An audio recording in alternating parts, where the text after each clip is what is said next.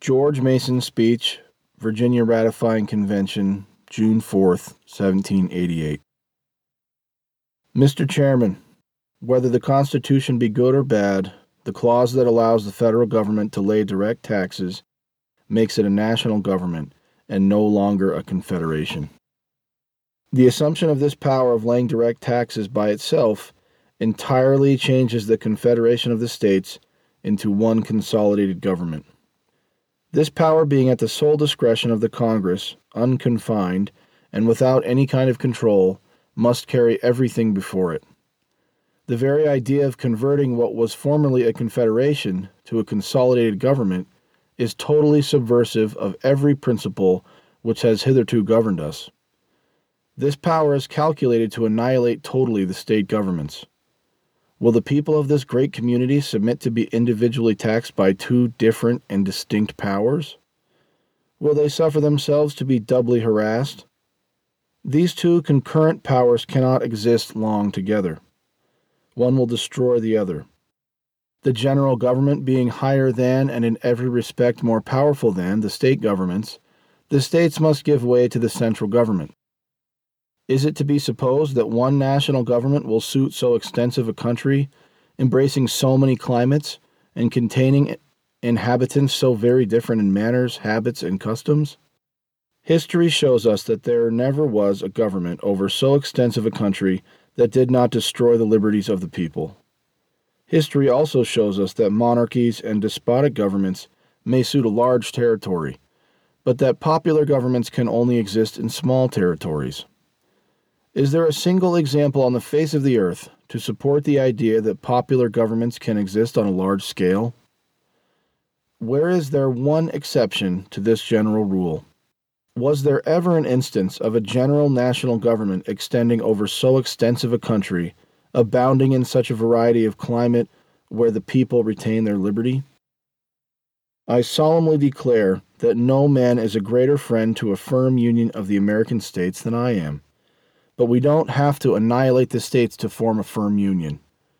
It is true that requisitions for money from the states have been often refused, sometimes from an impossibility of complying with them, often from that great variety of circumstances which retard the collection of moneys, and perhaps sometimes from a willful design of procrastination by various states. But is that a reason to give this power completely over to the national government? This power is dangerous in its very nature, and members of the federal Congress will not have sufficient information.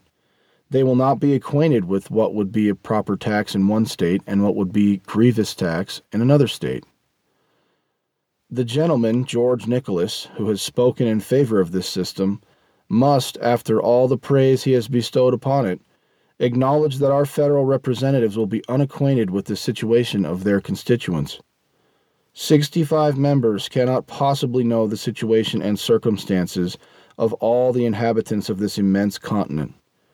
When a certain sum comes to be taxed and the mode of collection decided, they will tax the items which bring in the most revenue and that are the easiest to tax without consulting the real circumstances or convenience of country, things with which they cannot be sufficiently acquainted.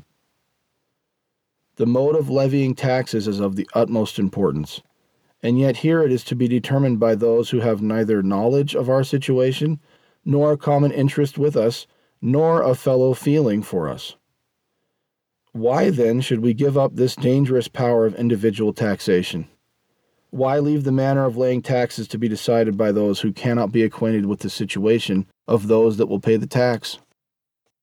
Instead of giving this oppressive power, we should give the Congress an effective alternative, one that will provide revenue for the central government without encountering the evil and danger that might arise from it.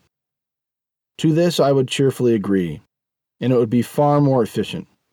I candidly acknowledge the faults of the Articles of Confederation, but the Congress made requisitions of the states that were impossible to comply with. Requisitions for more gold and silver than were in the entire United States. If we give the general government the power of demanding their quotas from the states, with the alternative of direct taxation if the states don't comply, then this whole problem could be avoided.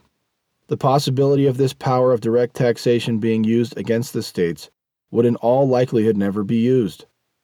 The states will simply comply with the requisitions, and the states would be better able to raise the sums necessary for the operation of the federal government. The taxes would then be collected by the states, by those who know how it can be best raised, by those who have a fellow feeling for us. Let me say that a certain amount of money raised through one method might be easily borne by the people of the state, but that same amount raised in another way might be very oppressive indeed. Why then not leave this power to be exercised by those who know the mode most convenient for the inhabitants, and not by those who must necessarily apportion it in such a manner as shall be oppressive? With respect to the arrangement of representation which is so much applauded in the Constitution, I do not think it such a full and free method of representation as it is presented, but I do acknowledge that this defect results from the very nature of the government. It would be impossible to have a full and adequate representation in the general government. It would be too expensive and too unwieldy. There is no adequate way of having adequate representation in such a large country. Is this general representation to be compared with the real, actual, substantial representation of the state legislatures? It cannot bear a comparison. To make representation real and actual, the number of representatives ought to be adequate. They ought to mix with the people, think as they think, feel as they feel. Representatives should be responsive to the people and thoroughly acquainted with their interest and condition. These requirements are either non-existent or in so small a degree to be found in our federal representatives that we have no real, actual, substantial representation. But I acknowledge it results from the nature of the government. The necessity of this inconvenience may appear a sufficient reason not to argue against it, but it clearly shows that we should only give very limited power to a government so imperfectly constructed. To a government which, in the nature of things, cannot but be defective, no powers ought to be given but such as are absolutely necessary. There is one thing in it which I conceive to be extremely dangerous. Gentlemen may talk of public virtue and confidence. We shall be told that the House of Representatives will consist of the most virtuous men on the continent, and that in their hands we may trust our dearest rights. This, like all other assemblies, will be composed of some bad and some good men, and considering the natural lust of power so inherent in man, I fear the thirst for power will prevail and they will oppress the people. What I conceive to be so dangerous is the provision with respect to the number of representatives. It does not expressly provide that we shall have one for every 30,000, but that the number of representatives shall not exceed one for every 30,000 inhabitants. The most representatives we are guaranteed, then, is the number that we have now. Suppose Congress should say that we should have one for every 200,000. This would still comply with the Constitution. For one for every 200,000 does not exceed one for every 30,000. There is a want of proportion that ought to be strictly guarded against. The worthy gentleman George Nicholas tells us, "We have no reason to fear, but I always fear for the rights of the people." I do not pretend to inspiration, but I think it is plain as day that the members will attend to their local interests to prevent an increase of their number. I don't know how the representatives will be chosen, but whatever be the mode of choosing, our present number is but 10. And suppose our state is divided into 10 districts. Those gentlemen who shall be sent from those districts will lessen their own power and influence if they increase their number.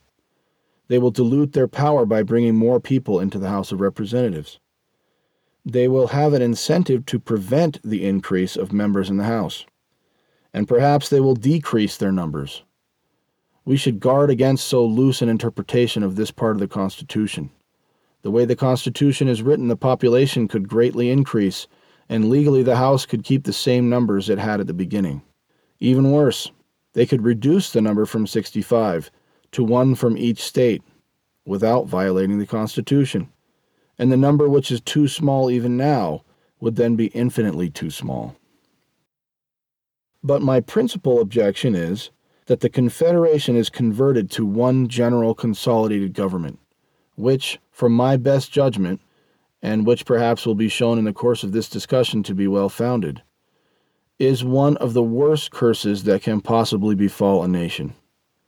Does any man suppose that one general national government can exist in so extensive a country as this? I hope that a government may be framed which may suit us by drawing the line between the general and state governments, and prevent that dangerous clashing of interest and power, which must, as it now stands, terminate in the destruction of either the general government or the state governments. When we come to the judiciary, we shall be more convinced that this government will terminate in the annihilation of the state governments.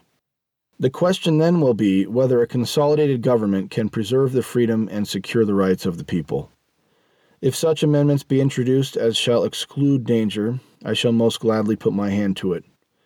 When amendments are agreed upon that secure the great essential rights of the people, I shall most heartily make the greatest concessions and concur in any reasonable measure to obtain the desirable end of conciliation and unanimity.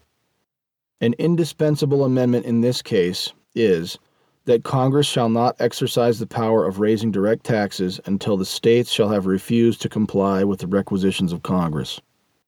I would be willing to grant this power to the central government, but I see no reason to grant it unconditionally, as the states can raise the taxes with more ease and lay them on the inhabitants with more propriety than it is possible for the general government to do. If Congress has this power without control, the taxes will be laid by those who have no fellow feeling or acquaintance with the people. This is my objection to the article now under consideration. It is a very great and important one. I therefore beg gentlemen seriously to consider it. Should this power be restrained, I shall withdraw my objections to this part of the Constitution. But as the Constitution now stands, I cannot support it, primarily because of this tax provision. I wish for such amendments and such only as are necessary to secure the dearest rights of the people.